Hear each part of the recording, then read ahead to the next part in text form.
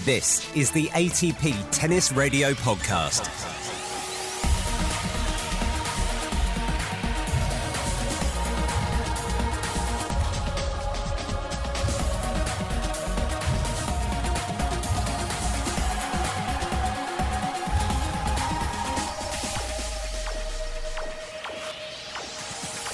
Tomas Berdych, thank you so much for taking the time to chat with us, and congratulations on the retirement. First off, I want to ask you about the ceremony today on court and what that was like to be out there and to have that word retired next to your name. Maybe a strange feeling, but it was all really well done, and I think it was a nice moment for you too. Yeah, thank you so much. I mean, it's been an incredible moment for me, and I'm very pleased, that all this worked out, because really the London and this event, this tournament is very special for me.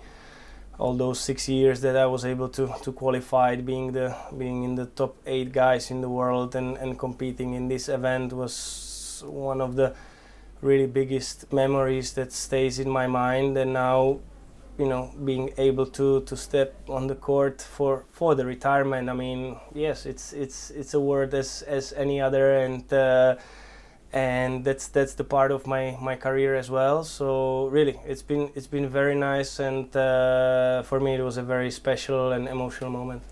I could rattle through plenty of numbers and accomplishments. Obviously, we can get to that a little bit in a minute. But for you, as you look back at your career, as you start to reflect at your career, what sort of emotions come out?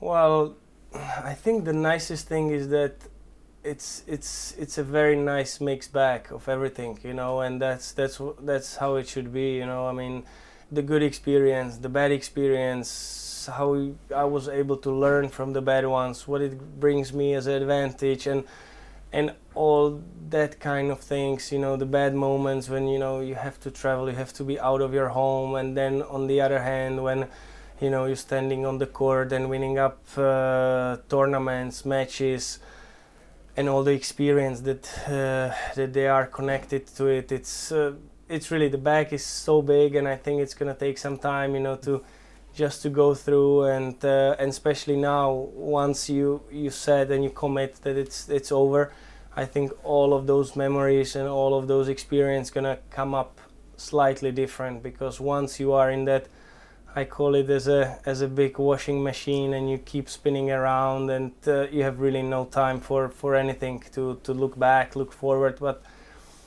that's normal. That's how it is. So now plenty of time for everything, and the only thing I can say right now, I'm very proud of my career and the things I've done. I can feel actually kind of a lightness with you sitting here, like you're at peace with the decision. But the last couple of years have been pretty tough. You had that back injury, obviously. You were playing at the top level of the game up through 2017. What have the last couple of years been like for you to try to figure out, okay, what am I still trying to accomplish out on the tennis court, and how do I make peace with that as a person?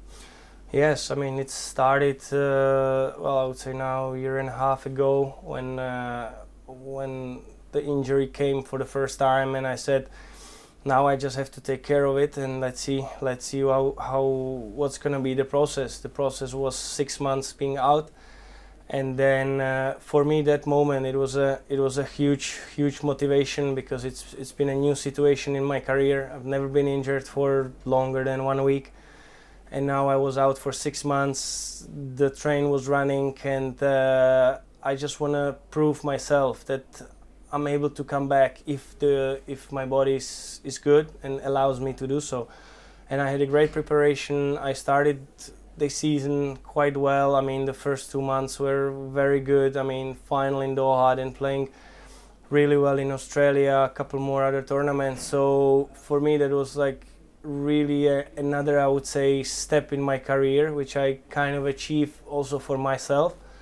And then of course the injury came back, and then it's been very, very tough. So basically I took the decision very short after the US Open, and I just put all the negatives, all the positives on the two sides, compare it, and there were no positives left, from the situation, and this was the best, I would say, the best thing to do, and the right time You told us a little story just before we started recording. I hope you don't mind repeating a little bit, but you woke up essentially one day and just felt like the flame, the candle had burned out, and that was how you reached that decision. Yeah, absolutely, that's true. I mean, it's been the moment when I came back home from US Open and just woke up one day and my wife looked at me like, what's wrong, or something happened. I said, like, look, I mean, just having the feeling like I have no any more gas and power to wake up and go and train, or in that time not even to train but actually see the physios to first take care of the body and take care of all the process which I was in the time, and keep going again. And I said, look, that's it, you know, I just, you know, that's over, and the one of the life chapters is finished, and let's move on. One of the words that any retired player or athlete is faced with is legacy. So as you look back at your career, Tomas, you turned pro in 2002. 14 years in a row you make a final. You win 13 of those finals, 13 ATP Tour titles. You, of course, make the Wimbledon final in 2010. What sort of legacy do you feel like you leave out there on court? Well, I think you absolutely answered the question from my point of view, because I think this is I'm a guy which really likes the things that you can realistically touch, and they are as a piece.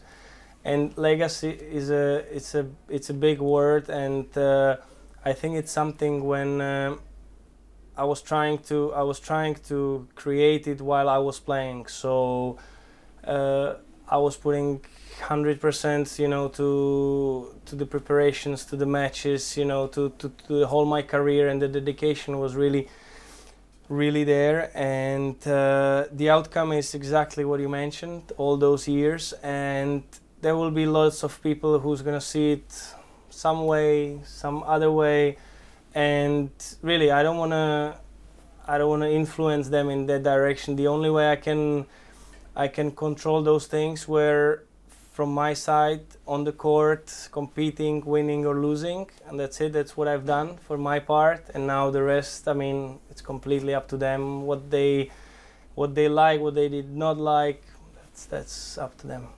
The one thing you won't be able to escape, though, is people saying you played part of this era of Roger, Rafa, Novak, Andy, and Stan would be included in that as well. Did you see that, Tomas, in your career as a blessing, a curse, or maybe a mix of both? No, definitely not curse. I mean, it is how it is. I mean, I'm standing with both feet on the ground, and that's. I had a chance to compete with all of them for those 15 years. I beat every single opponent, or every single one of them at least once, twice actually, and more. So, you know, that's also one of the big parts of my career. I mean, it's not a title that counts, but it is a part of it. And yes, this has been an incredibly tough tennis era, and I'm very proud actually to be part of it. Not the one like that someone's, you know, being talking about the era which has been the best in the history, and I was not part of it. I was part of it. I was able to get in between of them. I was fourth in the world, so that means I was very close or in between them. So yeah, just proud. You should be especially proud of Wimbledon 2010, beating Federer and Djokovic both to get into the final against Rafa. What are some of the memories that pop up from those couple weeks at the All England Club? Yeah, those memories from that event are very, very strong. I mean, it's probably the strongest moment was beating Roger there in Wimbledon on that center court in the quarterfinal. And of course, I mean, after that follow up beating Novak, which was very special as well. And you know, that final, it's tough. You know, you just played the third guy of them all, and he already won many of the slams, so those experiences were there. And yeah, that's how it was. He was just too good that day. For you, also, I think a legacy that you carry on as well, as you mentioned that you were not injury-free, but you had so few injuries in your career that were long-lasting. You played 52 consecutive slams.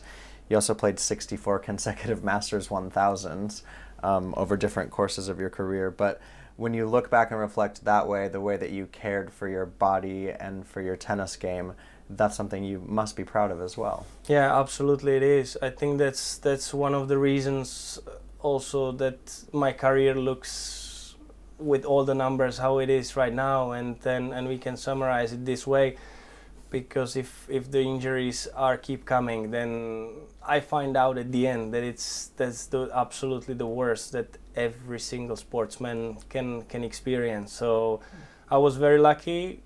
I was lucky, but I was really trying to do the best I possibly can to take care of my body.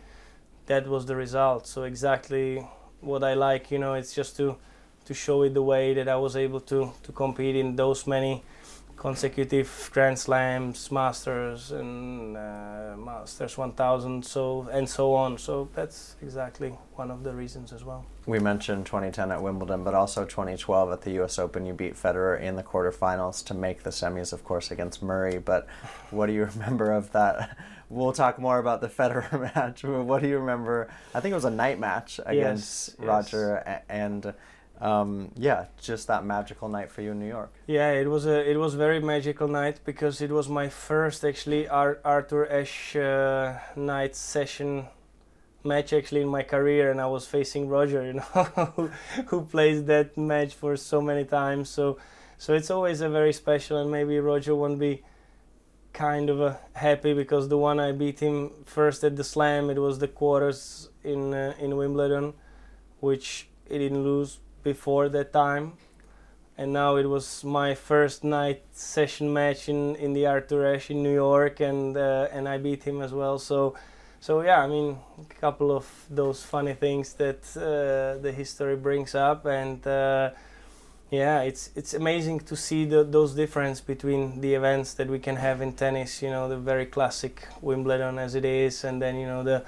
the wild and very noisy US Open, which is that's how it should be. So very nice. And you mentioned the semis. I mean, hope there is no more wind here, and that was a very special one. And again, those either the bad memories are bringing a lot of good positives from it, and I was able to learn a lot from that match. Since that moment, whenever I get to play a match in very windy conditions, I would say 95% I was able to take it as my advantage, because before that I absolutely hated it. I mean, I think it's the worst, one of the worst other enemies than your opponent that you can face on the court, which is a wind. But again, I was able to take it as my advantage, and many other matches that I won, and it was very tough and very windy. Yeah, especially the swirling wind in New York, right? Yeah,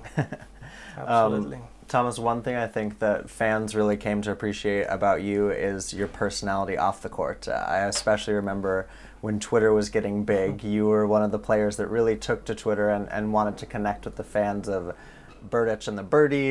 Just felt like a fun side of you. How did you try to connect with the fans and show them a different side of Berdych than they might see on the tennis court? No, absolutely. I think there was the way and the platform to show people a little bit the other side, because the tennis is very professional in the sense that really, like, whatever people see on the camera is like really on the court. You have to be super focused. That's what it needs to be. And then we are very different. Every single one of us is different. So, but on the court, I think we look quite similar in that way. So I think this was a very nice way how to show people that my personality is different, what I like to do, what I'm doing in between the time, sense of humor, the other hobbies that I have, and things like that. And I think it was quite interesting. I think I especially loved the late night match at Wimbledon when you tweeted out the eyes, right? Just the eyes on the blackboard. Yeah, I think again that was a tough match, I can tell. You don't want to finish the match like that, but that's how it is. So what you can do just a little fun about it, move on, and with a smile, all the bad things are easier to swallow. Okay, so what's next? What's the big plans coming up? So the plan is actually not to have any plan for the next, I don't know, weeks, months, maybe a year. Really don't know, because I want to take some really fresh breath in after those many 15, 20 years of really every single day orders that you have to do, what you have to go through in your tennis career. So now I just want to give the time, my closest, my family, my wife, and really just see where the road's gonna take me, and it might change in just a couple of weeks, maybe not. I just really want to let it flow for a bit. Tomas Berdych, thank you so much, and congratulations on retiring. Thank you very much. Thank you. You're listening to the ATP Tennis Radio Podcast. Available on iTunes, Spotify, TuneIn and atptour.com. And I'm with Radek Stepanek, one of the great Czech duos. So you and Tomas Berdych spent a lot of your career together, and you're retiring at the same time. Do you think that's appropriate? This was the cherry on the cake to say bye-bye here. And, seeing Tomas retiring today makes me a little sad, because I thought that he's going to have a couple more years, but obviously his health issues doesn't allow him to continue. But, we've been around each other for a very long time, and we only played against each other 4 times, but I'm very happy and that we spend most of the time side by side and on the same side of the net, and with the same goals, especially in Davis Cup. So that's what I will remember. And one of the great times of Czech tennis obviously is now gone, and let's hope that Czech tennis will keep producing the same. Yes, because in a way you revived Czech tennis. You had that great generation in the 80s and into the 90s, and then it went a little bit quiet. And you and Tomas, and also let's not forget Lucas Louis, who won a couple of Grand Slam doubles titles. You were a good team. Yeah, we've been we got back together in Davis Cup in 2007. Had 10 incredible years of experience, wins. Obviously, we won the title twice.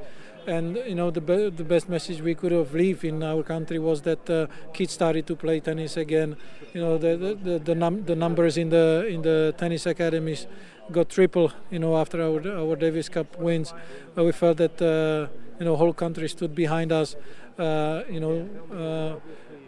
What I remember, what I've heard from people who were attending the 1980s final when Leandro Schmidt played in Czech against Italy. They said that to have in your hand a ticket to watch Davis Cup in the arena was something special, something what people were dying to have, and we've been able to build this aura around it again, and the atmosphere were just legendary. Yes, I can testify to that. Pretty much everybody who would talk about Radek Stepanek as a tennis player would talk about tennis intelligence. You were one of the cleverest players around. Did you have to develop that tactical awareness, or was that something that was always there from when you were a junior? Thank you for the compliment. But I didn't have a game based on hitting the ball as hard as I could have, because I didn't have that power, so I had to play different. And since I had to play different, I had to think different than most of the guys who has a powerful game. And it obviously came with that naturally. And obviously my dad was teaching me that since I was a kid. Maybe I had potential in my mind to do this, to see it, to feel it, and. As everything in tennis, I did with my heart. So I played tennis with my heart. I treated my fans with my heart, and I'm leaving the court again with my heart in my hand. Just going back to your doubles career, I mean, you played a high-level singles, you played a lot of doubles, and then towards the end, you were one of the world's top doubles players. Did you get as much enjoyment out of doubles as you got out of singles? I did, because since I was a kid, I played, even when I played, under 12, 14, 16, 18, I played always in singles and doubles at the tournaments, and the doubles was a I don't want to say great practice. It was a doubles, and but obviously you get. That's where I also developed my, I believe, feel and seeing the court. Also inside the baseline, and the volleys and reflexes and everything. Everything is quicker in doubles, so your reflexes are trained very well. So, and I was able to, also with my physicality, because I based my career on being fit and able to play singles and doubles every week, in and out is very physically. It's very physical, and I did that for so many years, and I managed to play masters in singles, masters in doubles. Got into top 10 in singles and doubles. When I look at my career, I have Olympic medal, I have 2 Davis Cup trophies, I have Grand Slam trophies. So when I look at the showcase, I can be only proud. And what is the future for you? You've done a bit of coaching. We've obviously seen you in the players' boxes. Is that going to be your future, or what are the plans? Let's see what future holds for me. Right now, I'm going to spend time with my family. We have a 16-year-old daughter, so I want to be there now for her, and we'll see what the future brings. Thank you very much for the memories, Radek Stepanek. You're welcome. You're listening to the ATP Tennis Radio Podcast. Well, I'm very happy to say that we are joined by David Ferrer here, who just took part in a on-court ceremony. First off, welcome back in a sense, but how has retired life been? Thank you very much. Yes, it was, the retired, it's different. I have more time for myself, for my family, and my priority is to do different things, but I'm really happy with my tennis career, and it's in another stage. Beautiful stage, but different though. I mentioned the on-court ceremony. There's a bunch of you retired players who got to take part of it. Tomas Berdych announcing his retirement this weekend. How special is it? I know it's only been a few months, but to see some familiar faces here at the ATP Finals. Well, it was special because a lot of tennis players, they had very good partners, very good close friends, and of course with Tomas. He's an amazing player. He has to be very proud of his career. And for me, it's very nice join these moments with Tomas and all the tennis players. Now, David, that we have a few months since Madrid, when you left your headband in the middle of the court and we all got to bid farewell to you, how do you look back at that moment now and the way that you were able to end your career? It was a special moment, of course. Not the best one, because it's a different thing when I played some important tournament matches, but it was very good. I only have words to appreciate the people who has possible to make it. My last match, Feliciano, organization, and of course finish in my home with my family is not easy, and I could make it. So I'm really happy with my last match and my retire. What have you been up to since retiring? I know that you've stayed very busy, but what has occupied your time? What have you been up to lately? Well, now I am director tournament of Barcelona Open Bank Sabadell. For next year, I am gonna be in Barcelona to do different things, vinculate with tennis. But anyway, I have more time for my family. I am not traveling a lot like when I was a tennis professional, but and then different things, different motivation with that. Yeah. You mentioned that phrase, more time, especially with your family. What's been your favorite part about not having to go onto a tennis court every day and sweat and work and practice? What's been the best part? It's different. I have a tennis academy, so sometimes I am still playing tennis with the juniors players, because I love this game, and I have a family, and when you have a family, it's difficult to do a lot of things, because you need time for them. And when I was a tennis pro, I didn't have time for them, and now I have time for my parents, for my my family, my close friends, and it's nice. It's time to be there in my home in Savia. I appreciate you've been asked about Rafael Nadal many times in your career, David, but once again, he's world number one, the fifth time in his career, the oldest player to finish the year as number one. Now that you have a little space, you're not on tour with him, how have you witnessed what Rafa's been able to do this season? Well, Rafa is able to do everything. It's amazing. He's a beast, because he was injured. He coming back playing better. He finished the year. He's gonna be finished the year number one of the world. So congrats for him and for his team, because it's a work to everybody. So Rafa, Roger, Novak, they are special tennis players that the people will miss when they finish to play. I hope enjoy more 2 or 3 years watching tennis to them. And David, my last question is, most players, they only retire once. So as you've retired now from tennis, what are some of the messages, or what has been the message from the tennis public or people that have reached out to you that's really touched you to know how you touch them? Well, only I have to say thank you very much for your support in all my career when I was a tennis pro. It was my best part of my life. I enjoyed it like a kid, and now I am in another stage, and I am going to be a big fan of tennis now. I am going to be like them. Well, we're always a big fan of you. Muchas gracias. Thank you, David. Thank you. Gracias. On iTunes, Spotify, TuneIn, and ATPTour.com. This is the ATP Tennis Radio Podcast. Well, I'm sitting with Rajeev Ram, who has just lost in the final group match, which obviously is disappointing. So thank you very much for talking to us about the Bryans. Mm-hmm. But they've announced their retirement with effect from September next year. What was your reaction when you heard the news? Well, I mean, they've been around for such a long time. I can't say I was totally surprised. I think they've done an unbelievable job in the last few years of really making the most of, their time on tour, for sure. I think we all knew, it's a sport. It's, everyone's time comes to an end at some point. So I just, the reaction for me was obviously still knowing that, so it's quite sad, to be honest, because they really, carried the mantle for doubles and really, in a large part, even just American tennis for quite some time.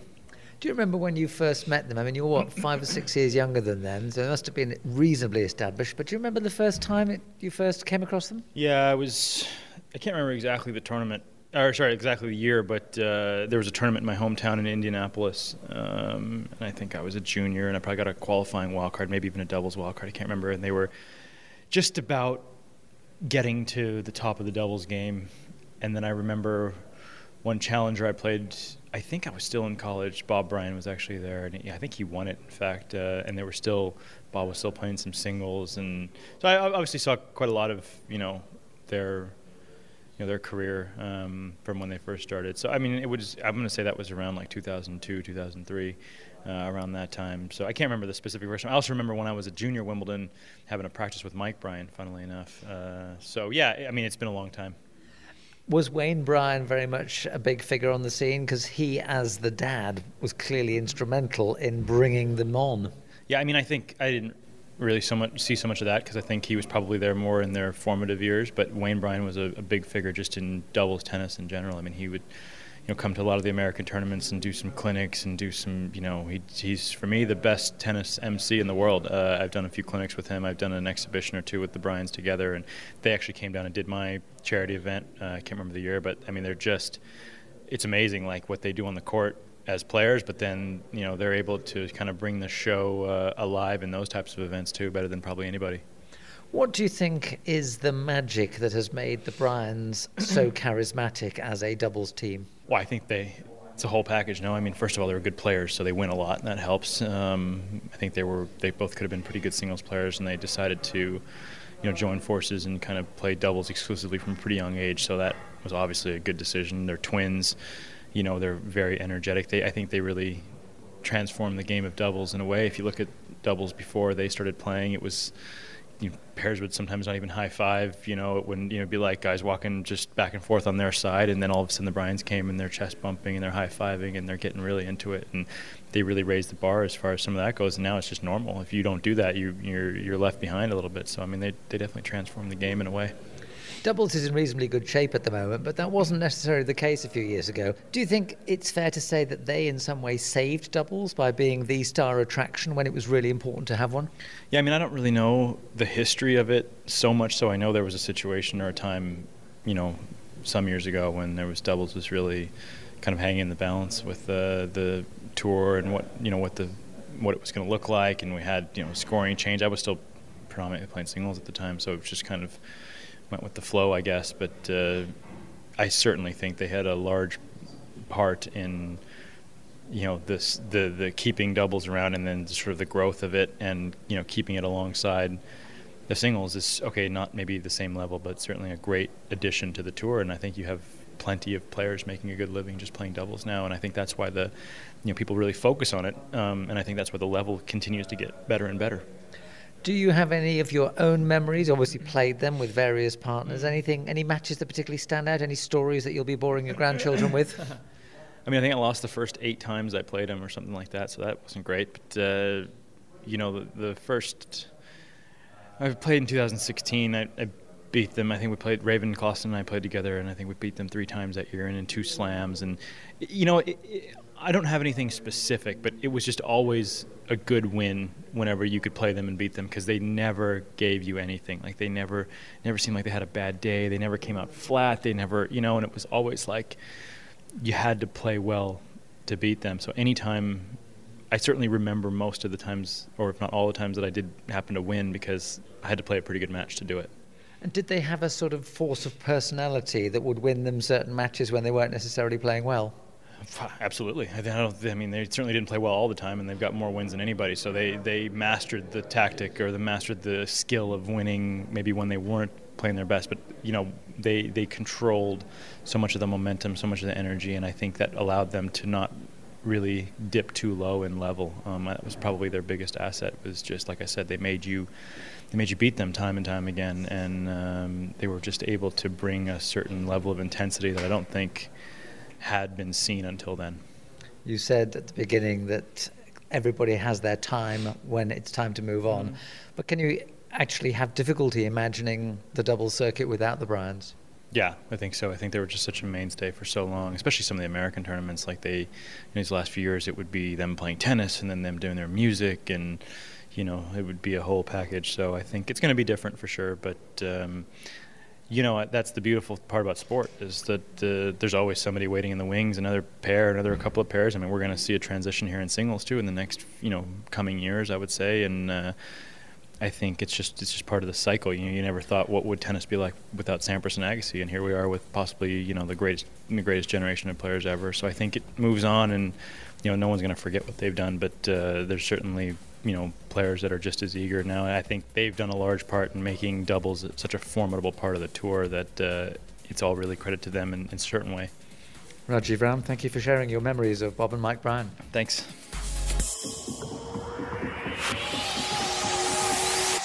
If you like this podcast, please search the iTunes store for ATP Tennis Radio to leave a review.